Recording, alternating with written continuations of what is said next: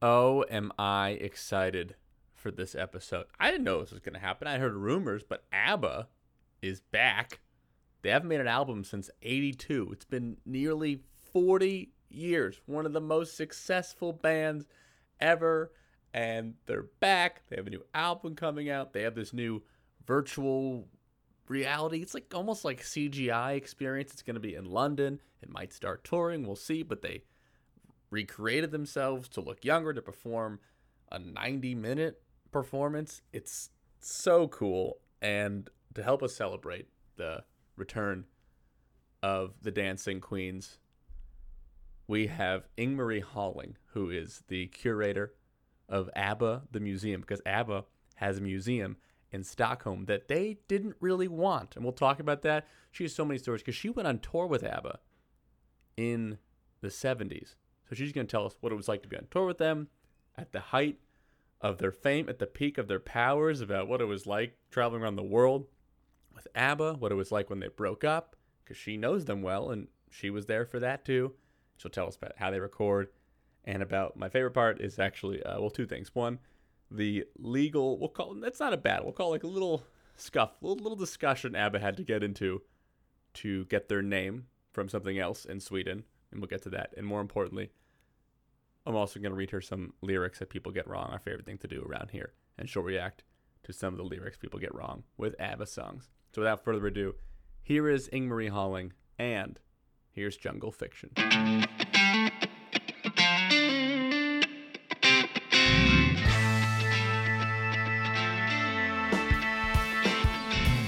Hey, welcome to If You're an Old Soul. Speedy, the old phrase of the day is not up to us. And I'll get to that in a second. We are celebrating the return after about 4 decades of one of the greatest bands ever, one of you and I's favorite bands ever, ABBA. And helping us to celebrate is the ABBA, the museum. Speedy, did you know that ABBA has a museum in Stockholm? Oh, yes. And I wish that Los Angeles was a bit closer to Stockholm so that I could go. I weep. It's true. You're on the opposite side of the world. Yeah. That's not fair. All right, well, we'll bring you closer today, and all of our audience as well. We have Ing-Marie Halling, the creative director and curator of ABBA, the museum. She also went on tour with them in the 70s, and we'll get to that later. But Ing-Marie, could you please, we always start our show off with a phrase from another era, another place we want to learn. Is there a Swedish phrase that you think we would like to learn and use in America more often? Whoa, that one I should have had a little bit. Sorry, I probably should have put that in my email to you. I could think of a lot, but as you ask me, I can't let that hang.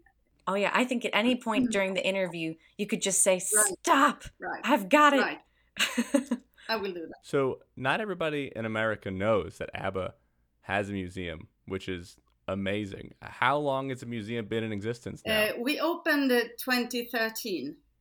But I need to say that it's not ABBA that has the museum, because they said no from start to have a museum.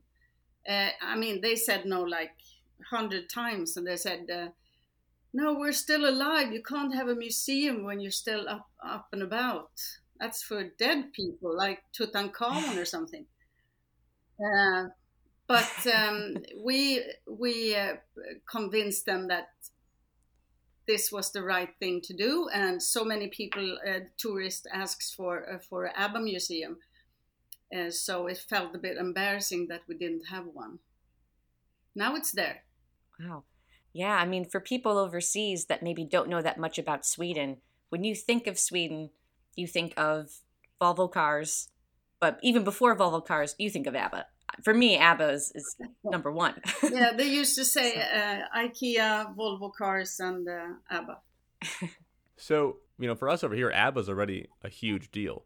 But in Sweden, are they bigger than the Beatles? How big is ABBA for Sweden? Oh, not at all. Not at all. ABBA has never been big in Sweden in that way. Swedes are very special. I don't know how to explain the Swedes for you, but there is a reason why famous people coming to Sweden think it's very nice to walk around in the streets, because no one cares. And that's not maybe just because they don't care as such, but they want to lead people,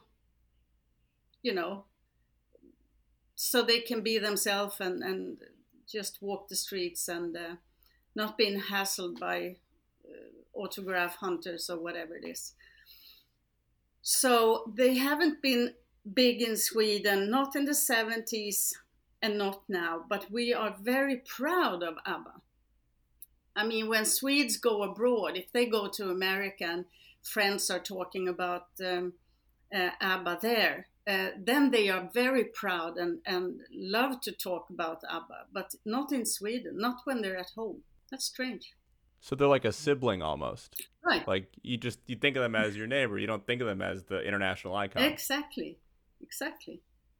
That's a good way of seeing it.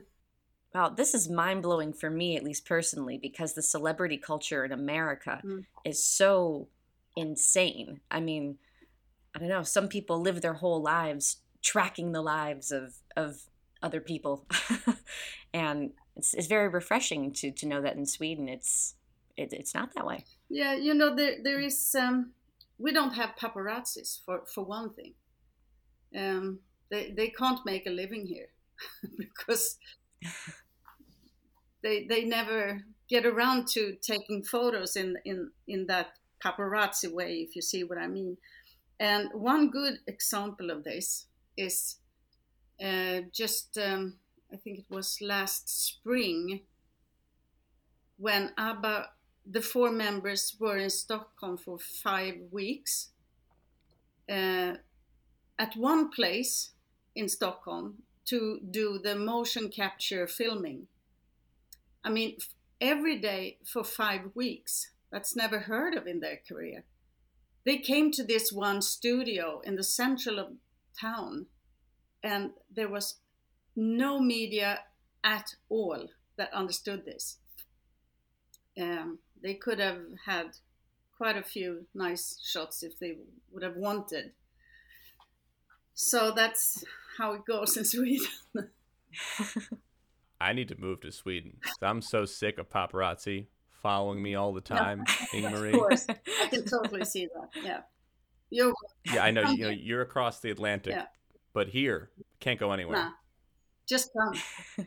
You're welcome. I can fix you up at the museum. You can get a job there. Thank you. I would love to go. Well, I'm glad you mentioned that because I would at least like to know what's there if I'm going to work there. So what are some of the exhibits at the ABBA Museum? My favorite part that I saw online is that you can basically like virtually insert yourself into a concert with them. Well, if you're going to do a museum, you can go about that in so many different ways. I thought of this group as the most photographed group in the world, which it is, we think. Which means people, the visitors, have seen them, and the fans, obviously, have seen them on covers, videos, news, whatever, on stage, but they never seen the other side of being an ABBA. What is it like when they are in their summer house out on the island and making Dancing Queen in a little outhouse? And how is it in the studio when they are recording, or in the office when they are discussing with Stickan Andersson about releases and stuff like that, or in the dressing room, which I made a nice setting from the dressing room on tour, with perfume and mascara and slippers thrown all over the place and stuff like that. That makes it more for real. And I like that. I like that we are showing a very upfront display of ABBA. This is what their life was like. That's really cool, because especially their onstage personas are so larger than life, and they have these, crazy, crazy costumes to see what they're like behind all the glitz and the glamour. That's really interesting. Yeah, people like that because I hear them say afterwards that, wow, I didn't think it was going to be like this. They expected, as you very often do in a museum, you expect things in a glass box with a little caption, and you know how it is. And that's not how we do this. We have so many items and artifacts, so it's easier to build a setting around the original items than to have them in glass boxes. I know that the new like movie museum in LA is going to have like the typewriter that Alfred Hitchcock typed Psycho on, and they're going to have like Dorothy's red shoes. What random relics or pieces of ABBA history are you going to have in those glass cases?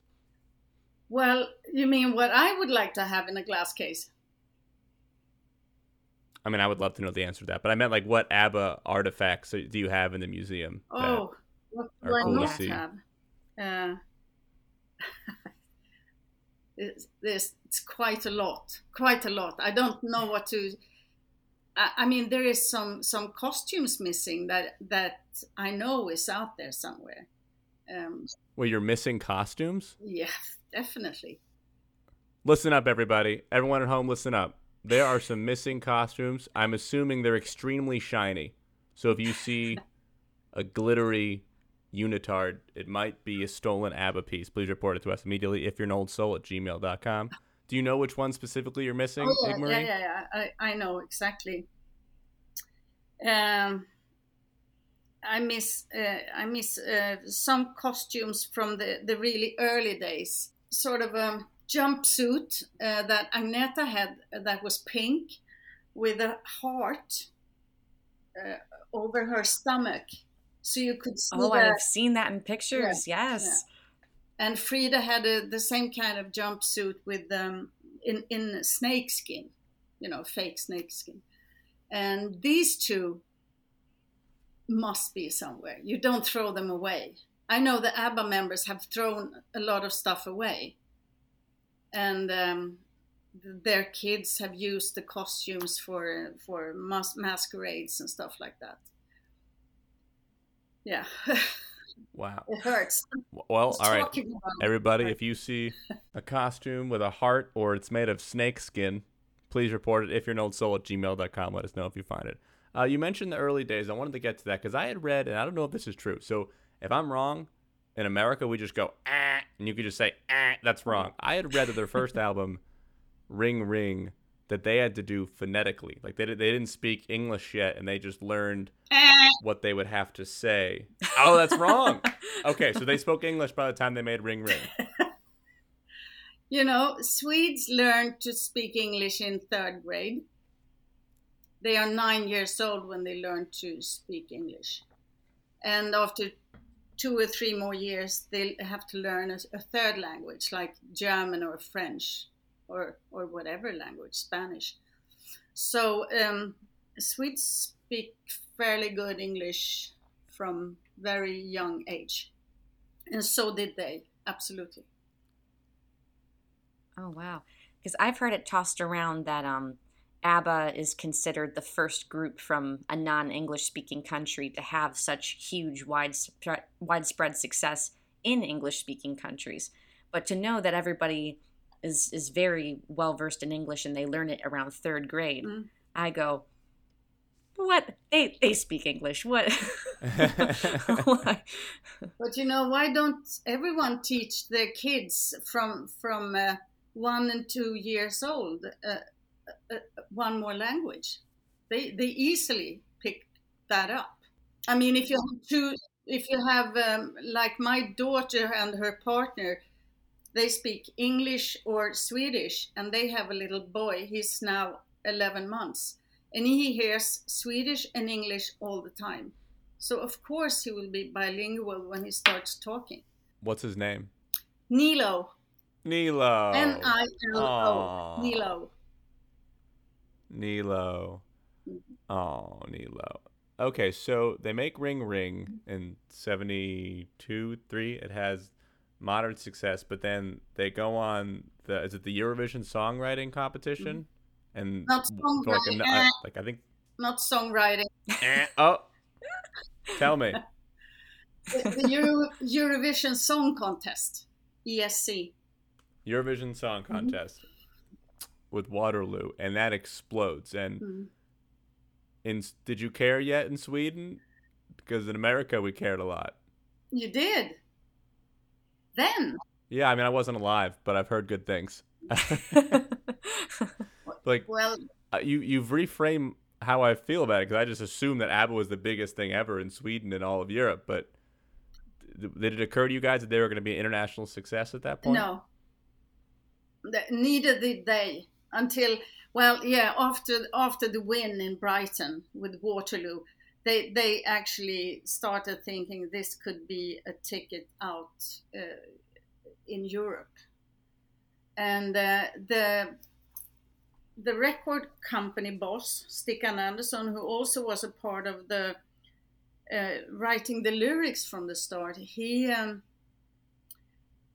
was ahead of his time, I would say, because he did press kits and sent out the single Waterloo to all the radio stations in Europe, the major ones. So without them asking for it. But as soon as ABBA won, all the record stations had the single on their desk, not 2 weeks later. So he managed to push the marketing piece very fast and very solid all over the place. So I think that was a big deal in the success as well. I mean, major thing is the song and their visual, the looks and everything. So how does that work? You send it to all the different stations in Europe, but it's a version of them singing English. So do all these European stations play songs that are in English? Because it's hard to have a universal language in a continent with so many different countries next to each other. Well, they had the song in Swedish and in English. And they would play the English version in different countries in Europe? Yeah.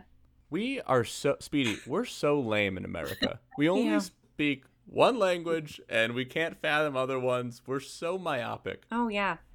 Right. And all of us attempted to maybe learn a second language in high school and promptly forgot all of it. Yeah. I don't know about you. I studied French for 6 years, and I would be terrified of trying to speak French in France. It would be a disaster.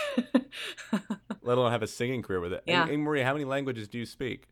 Well, I speak a little German and a little French and obviously English and Swedish. But then, you know, when you live in the Nordic countries, you know Norwegian and Danish as well. So, Ingmarie, when did you start working with the band? Well, my boyfriend at the time, we spent 10 years together in the 70s. He was the guitarist for ABBA. So he was touring with them and also playing on the records. And he was on tour with ABBA 75 in Sweden, and that's when I met them the first time. And I became good friends with both Frida and Agneta, but mostly Frida. We spend a lot of time together.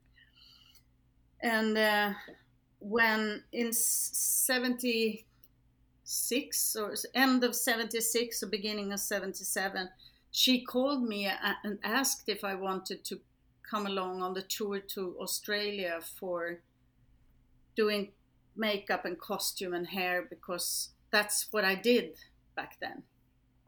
And I was at that time working with a ballet company, and we were going to what they called at that time Soviet Union, the Russia today. And right. TBT. And I thought that, well, I think I prefer Australia before Soviet Union. So I said, yes, thank you. That would make sense. That makes totally sense. And I'm Russian, and I confirm that. I would much rather be in Australia. And especially at that time, 77 in Soviet Union, that was, yeah. So I know Dancing Queen, which is their only U.S. Billboard Hot #1 hit comes out in 77. So did you join just before like they were absolute superstars and then it happened while you were on tour, or was they already extremely big by that point? No, when we left for Australia, I mean, they were obviously big because you don't go to Australia on a big sponsored tour by Qantas and whatever not if you're not big and selling so many records. So they were big, but I think no one expected to see how big they were when we came there. You know, it's like, I think it's only the Beatles that have had people in the streets from the airport into the city of Melbourne. It was crazy. It was so much people everywhere, and they sort of, everyone was a bit, wow, is this happening? Is there something else that they are cheering, or is it really? I know that Alice Cooper was staying in the same hotel as we did in, I think it was Adelaide or somewhere. Yeah, I think it was Adelaide.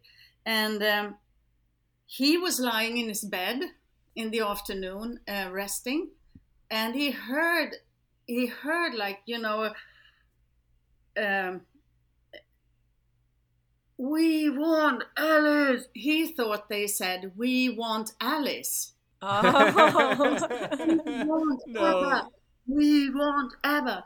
So he came out and he was sort of waving to the people, but it was the people upstairs. It was the ABBA they were shouting for. So I love that. Oh, no more Mr. Nice Guy. Oh. I love that Alice Cooper would go out waving his hands to the fans, but I'm sure everyone in ABBA was huddled in the hotel like, we're not used to the paparazzi. Oh my gosh. Everyone, leave us alone. True. Exactly. That must have been weird for them. It was weird. And I mean, it was like that both in Australia and in Japan. They couldn't really, I mean, we in the crew could go out and go in the streets and go for nice rides and things, but they couldn't. I know that I got to play Agneta at one point. I think it was in Japan, just getting out from the big hotel entrance into a car and scoot off. So all the fans left outside the hotel because they thought that she had left. It was only me. They sent you out as the Agneta decoy so she could get into a different car. That's a compliment, right? They're like, hey, you look like Agneta. I mean, that's very flattering. It was flattering. Wow. There might be some people from Australia who are listening to our podcast who are shocked to learn that when they were waiting there, it was not Agneta. It didn't really mean her. Oh, yeah. So, ABBA, I mean, you know, her and I weren't alive. This podcast is for people who are obsessed with the time before us, for other people our age who wish they could have been alive then. We want to understand it. So, ABBA is on top of the world, and obviously it's based on two relationships that are slowly not working out. And by the time they had their last album in 82, for you, and you personally knew them, were you like, oh, this is going to be their last time? Like, it's going to happen soon that they'll just stop recording? Mm-hmm. When they did the last album, The Visitors, I was working on the photo shoot of that cover. I don't know if you can remember the cover of the Visitors. It's a beautiful cover. And no, it was not happy days. They came to the session and polite towards each other as they have always been, but there was no joy, and it was a bit of a, you know, no energy, not fun, just something you have to do. And I guess I didn't think of it that much at that point, more than, yeah, well, I guess this is it, or maybe it's just a bad day, or whatever not.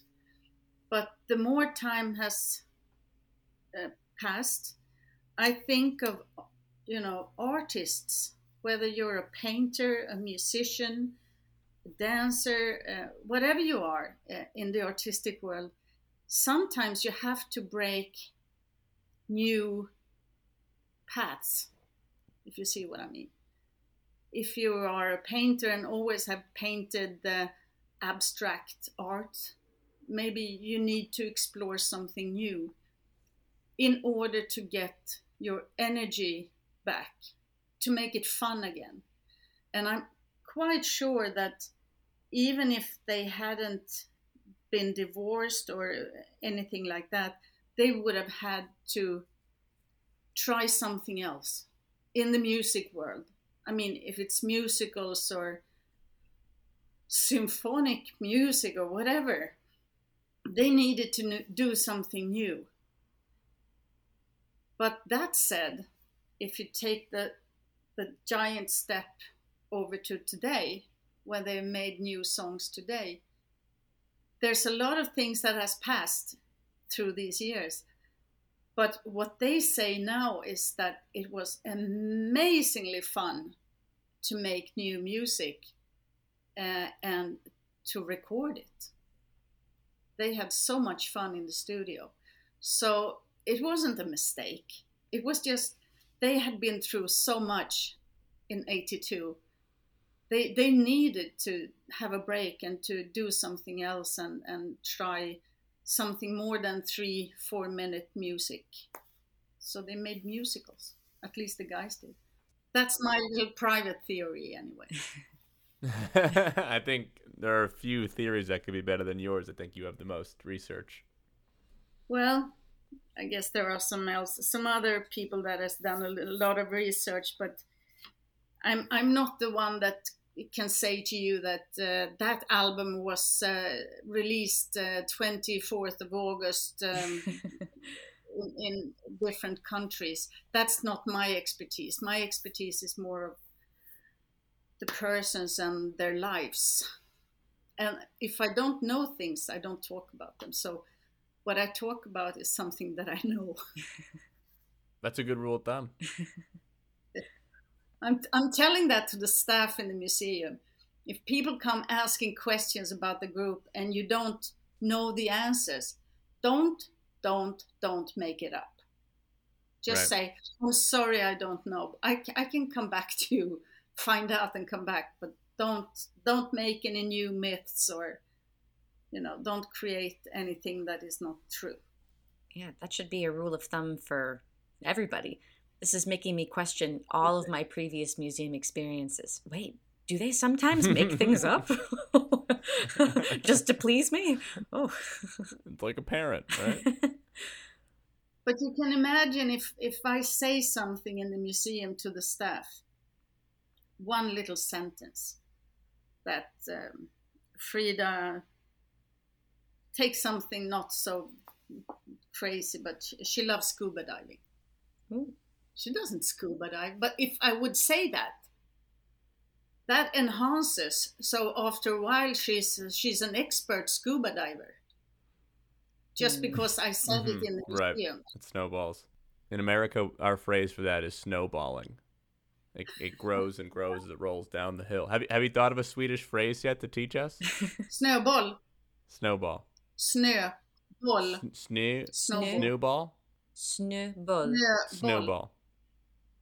S-N-O with 2 dots. Snowball. Okay, thank you. Ball. So, we learned a phrase, Speedy. We did it. We learned the phrase. I really want to talk about the new album and the project. They're doing their avatars. It's like a virtual experience in London to go with the album, Voyager. How long has this been in the works for? How long have you known that they were going to get back together and do something again? Well, I've known about the songs for, I think the 2 songs that came now. I heard them for between 2 and 3 years ago, and then they did a video. That's when I heard these songs. But at that time, it wasn't the purpose of making a whole album. They were going to make one or two songs to have in this Avatar concert. But that led up to the fact that both Björn and Benny thought it was so fun to do this music again. So they said to the girls, if you guys would love to sing some more, we can do that. We can do some more songs. And they both said yes. So they work very in a democratic way in that group. If one says no, then it doesn't happen, whatever it is. And it has been like that from start. So there is not one person or someone from the record company or anyone that tells them what to do if they don't feel like it. Well, because I know that they were being asked to tour again, I think around 2000. And I heard, and this sounds wild, so I don't know if you can confirm if this is true or not, but that they actually turned down $1 billion to tour again? Yeah, that's correct. That was for doing, I don't know how many concerts, but it was quite a lot. And also all the things that comes with it, the press conferences and everything that they disliked, from their career. They loved doing music, singing, playing, meeting the audience, but they hated the rest. So it would have been more of the same of what they weren't enjoying when they stopped the first time. And wow. It's amazing to me, too, that since they do things democratically, that they were, if they were offered $1 billion, but one of them said, I'm not feeling up to it, that the group wouldn't have done it, wouldn't have taken it. Mm-hmm. That's probably what happened. One of them said, not really up for this. This I don't know. This is only my theory. I haven't asked. Right. I just guess that it's someone, there's always someone who doesn't want to and someone that wants to, whatever it is. Do they have no plans then to tour at all? It's just going to be, they drop the album, the virtual reality experience in London, and that's it? No touring physically, no. But maybe a tour with these avatars. If the technique, right now, today, the technique is too tricky to move around. But as we have extremely much technique in the museum, I know that also, what you say, it becomes better and easier and lighter, and it's not so tricky to do things. So maybe in 3 years they might be able to just have the concert on a USB stick and just travel around. Wow. It's the opposite of snowballs. Become smaller. Anti-snowball. Consolidates.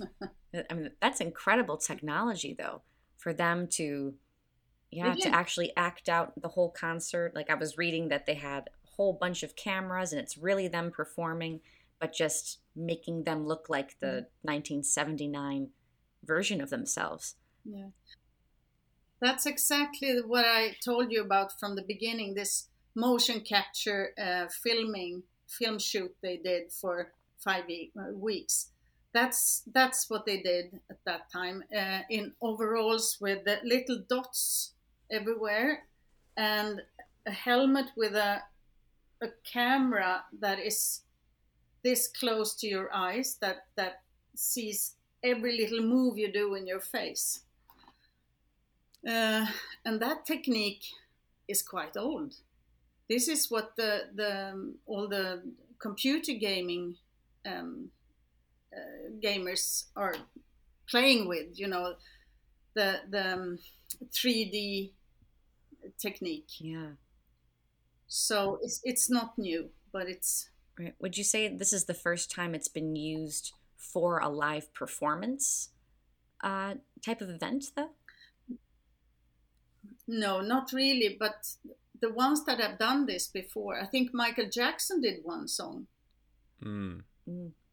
It's one thing to have the 3D animators work on one song and to make 90 minutes with 4 persons. Yeah. That's something different. So it's quite amazing what they have done. So with the new songs, like they did Don't Shut Me Down, I Still Have Faith in You, and they'll have more on the album, do you think that Benny and Bjorn just had like a drawer full of songs that like they wrote and they were like, maybe one day if ABBA gets back together, we'll do these songs, that they had like just a back burner almost in case it ever happened? Or did they write these just because they were ready to make music together again? That's such a good question. And yes, I know that after the album The Visitors, they were supposed to make another album later. So they started working on that album, but it didn't happen. So they just I don't know what to say. They just skipped the whole idea and left to do something else.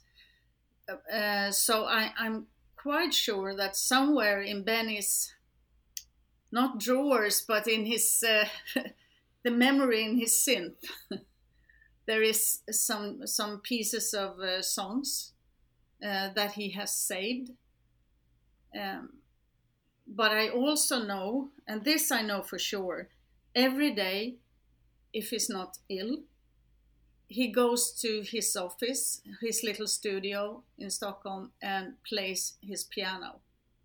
That's what he do every day, because he would probably die if he didn't play the piano. That's such a big thing for him to play the piano.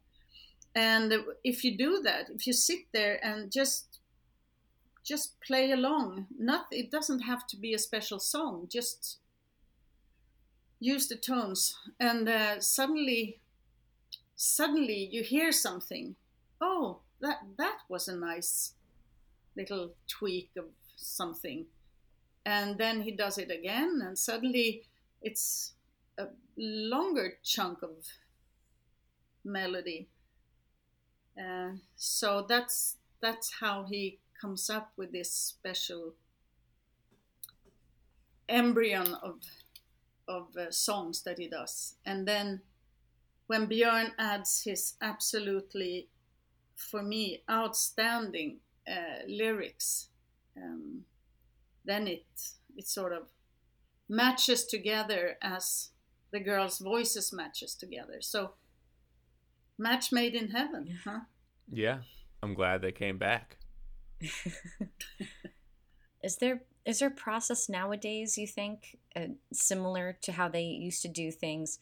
I mean, not just in the way that they get inspired, like you were just describing, but I also heard that they were pretty big perfectionists in the studio, and they would record and do it until it was perfect, and they wouldn't leave till it was done.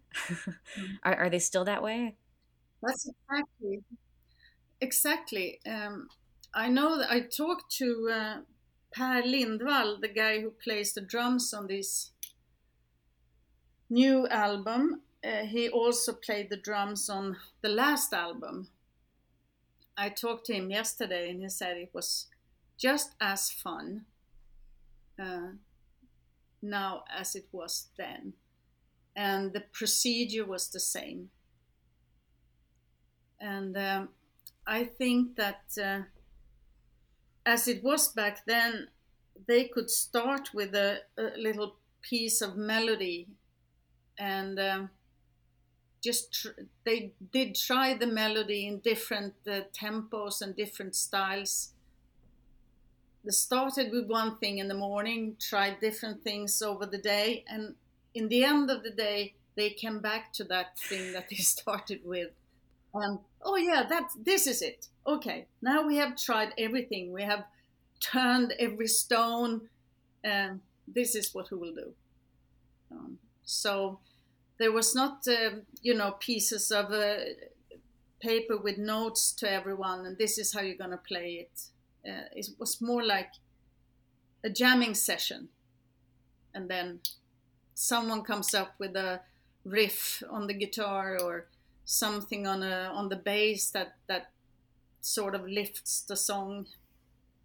That's a nice way of doing it, I think. Yeah, it sounds very wholesome, and like they work together. They each have their niche and they contribute it. That you don't hear that with other bands. I also love, as a listener, I now know that there's never any question if we're listening to the best version of what the song could possibly be. Scientifically, they tried every variation, and this is the best one. Yeah. That's nice. Ing-Marie, we'll wrap up soon. One thing we love to do in this podcast is we like to look up and ask people, our viewers, to send us the lyrics that they have always gotten wrong. So we did some with ABBA, and we looked up on the internet and asked people lyrics that they've always gotten wrong with ABBA ones. But before I read some of them to you to see what you think of them, are there any guesses you have for different lyrics that people have always gotten wrong in ABBA songs? Not in ABBA songs. For me, back in the day, I was a Beatles fan. I listened to Beatles, I listened to Deep Purple, Frank Zappa. I was more to that rock and roll scene. So I didn't listen to the ABBA songs in that way from the start. Where you start making another lyric out of what you just hear. So, no, I'm sorry, I can't say that.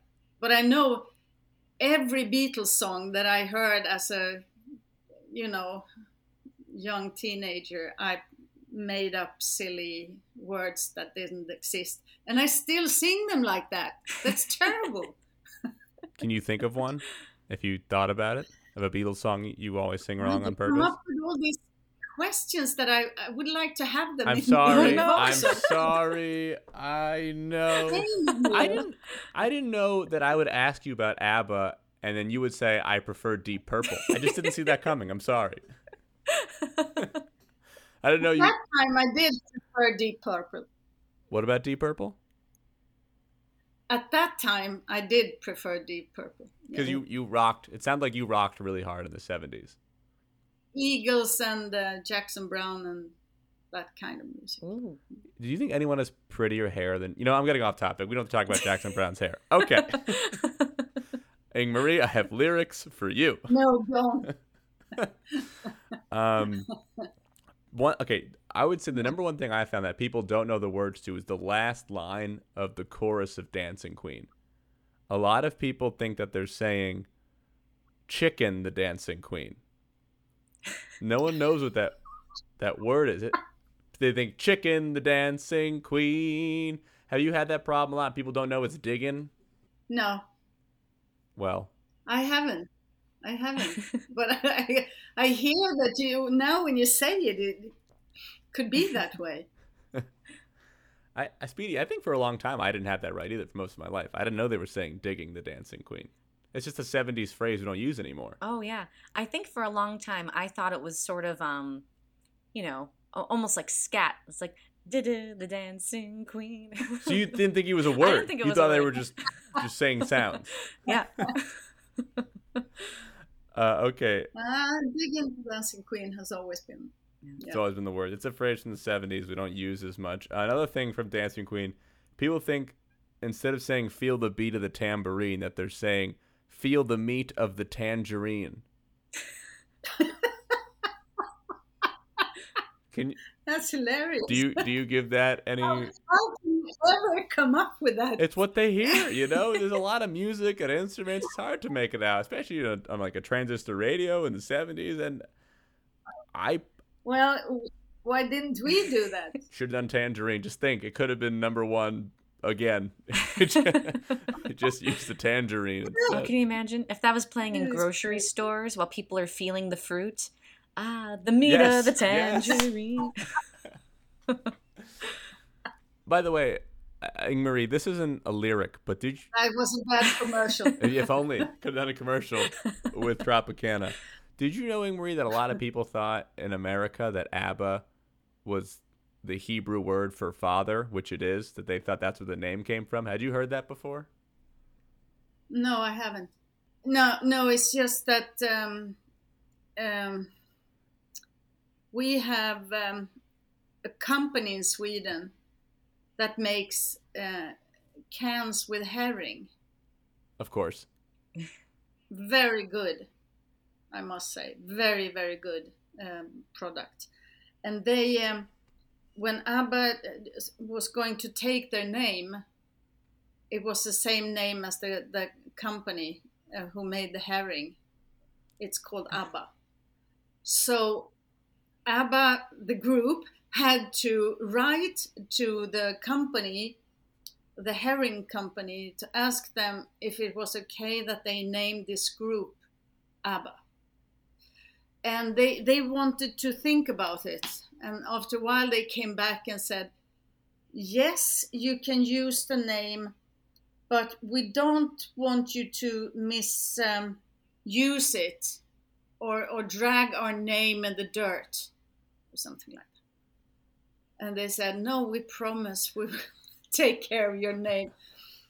I think the company is quite happy about this whole Yeah. idea now. I can't think of anything more Swedish than ABBA just being named after a herring can instead. I wish it wasn't an acronym of their names. I wish it was named after a can of herring. That would have been so perfect. Okay, a couple more for you, Ingmarie, and then we'll wrap up, because we should mention, everybody, that Ingmarie is extremely nice, and that when we started recording this, it was like 8 p.m. in Sweden. So we appreciate you taking some time out of your night to talk to us.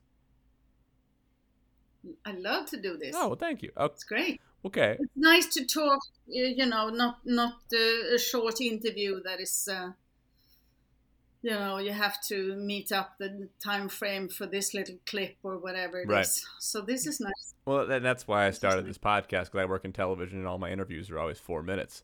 And if you're telling me it takes 45 minutes to learn that ABBA had to ask a herring company to use their name, I'm going to only do podcasts from now on. I mean, I've never, Speedy, have you ever seen that on the internet? I've never seen that once. Oh, no. You have to Google the herring company ABBA in Sweden, and you see it's really, really funny that this actually took place. It's a very good company, and it's exquisite herring. It's like the best you can get. Do you have that letter in the museum of them sending a letter Yeah. to ABBA? That's in the museum? I have a very funny little illustration from a magazine from the days of 75 or something, where you can see ABBA on the cover of this jar of herring. So it says ABBA the herring. Wow. It's quite funny. I'll see if I can find it and send it to you on the email. I would love that. Hilarious. I would use it when we post about this. Everyone can see it at home. That's incredible. Did you know, Ingmarie, that a lot of people think that the words to "Honey, I'm Still Free" and "Take a Chance on Me" is "Adios, Siegfried"? What? This is crazy. I haven't. No. Well, a lot of people think that. So maybe there should be an exhibit in the museum that's just the lyrics so they can get them right. Yeah. Well, can you come and co-curate, and we will make sure we will do that. Thank you. Clearly, I need it. Wow. Everybody, since the world has started to open back up again, we can finally travel again. I think my first destination has to be Stockholm, Sweden. thanks to Ingmarie. That sounds good. Ingmarie, thank you so much for your time, taking part of your evening to tell us young Americans about what it was like to be with ABBA in the 70s and what it's like to be with them now. We really appreciate your time. Thank you. It was a true pleasure. And I'm looking forward to enroll you in the staff of the museum. At any time, you can just come and practice for a few days and make next podcast there. And I'll teach everyone about feeling the meat of the tangerine. I'm hired. Oh, that's great. Nice talking to you guys. Really.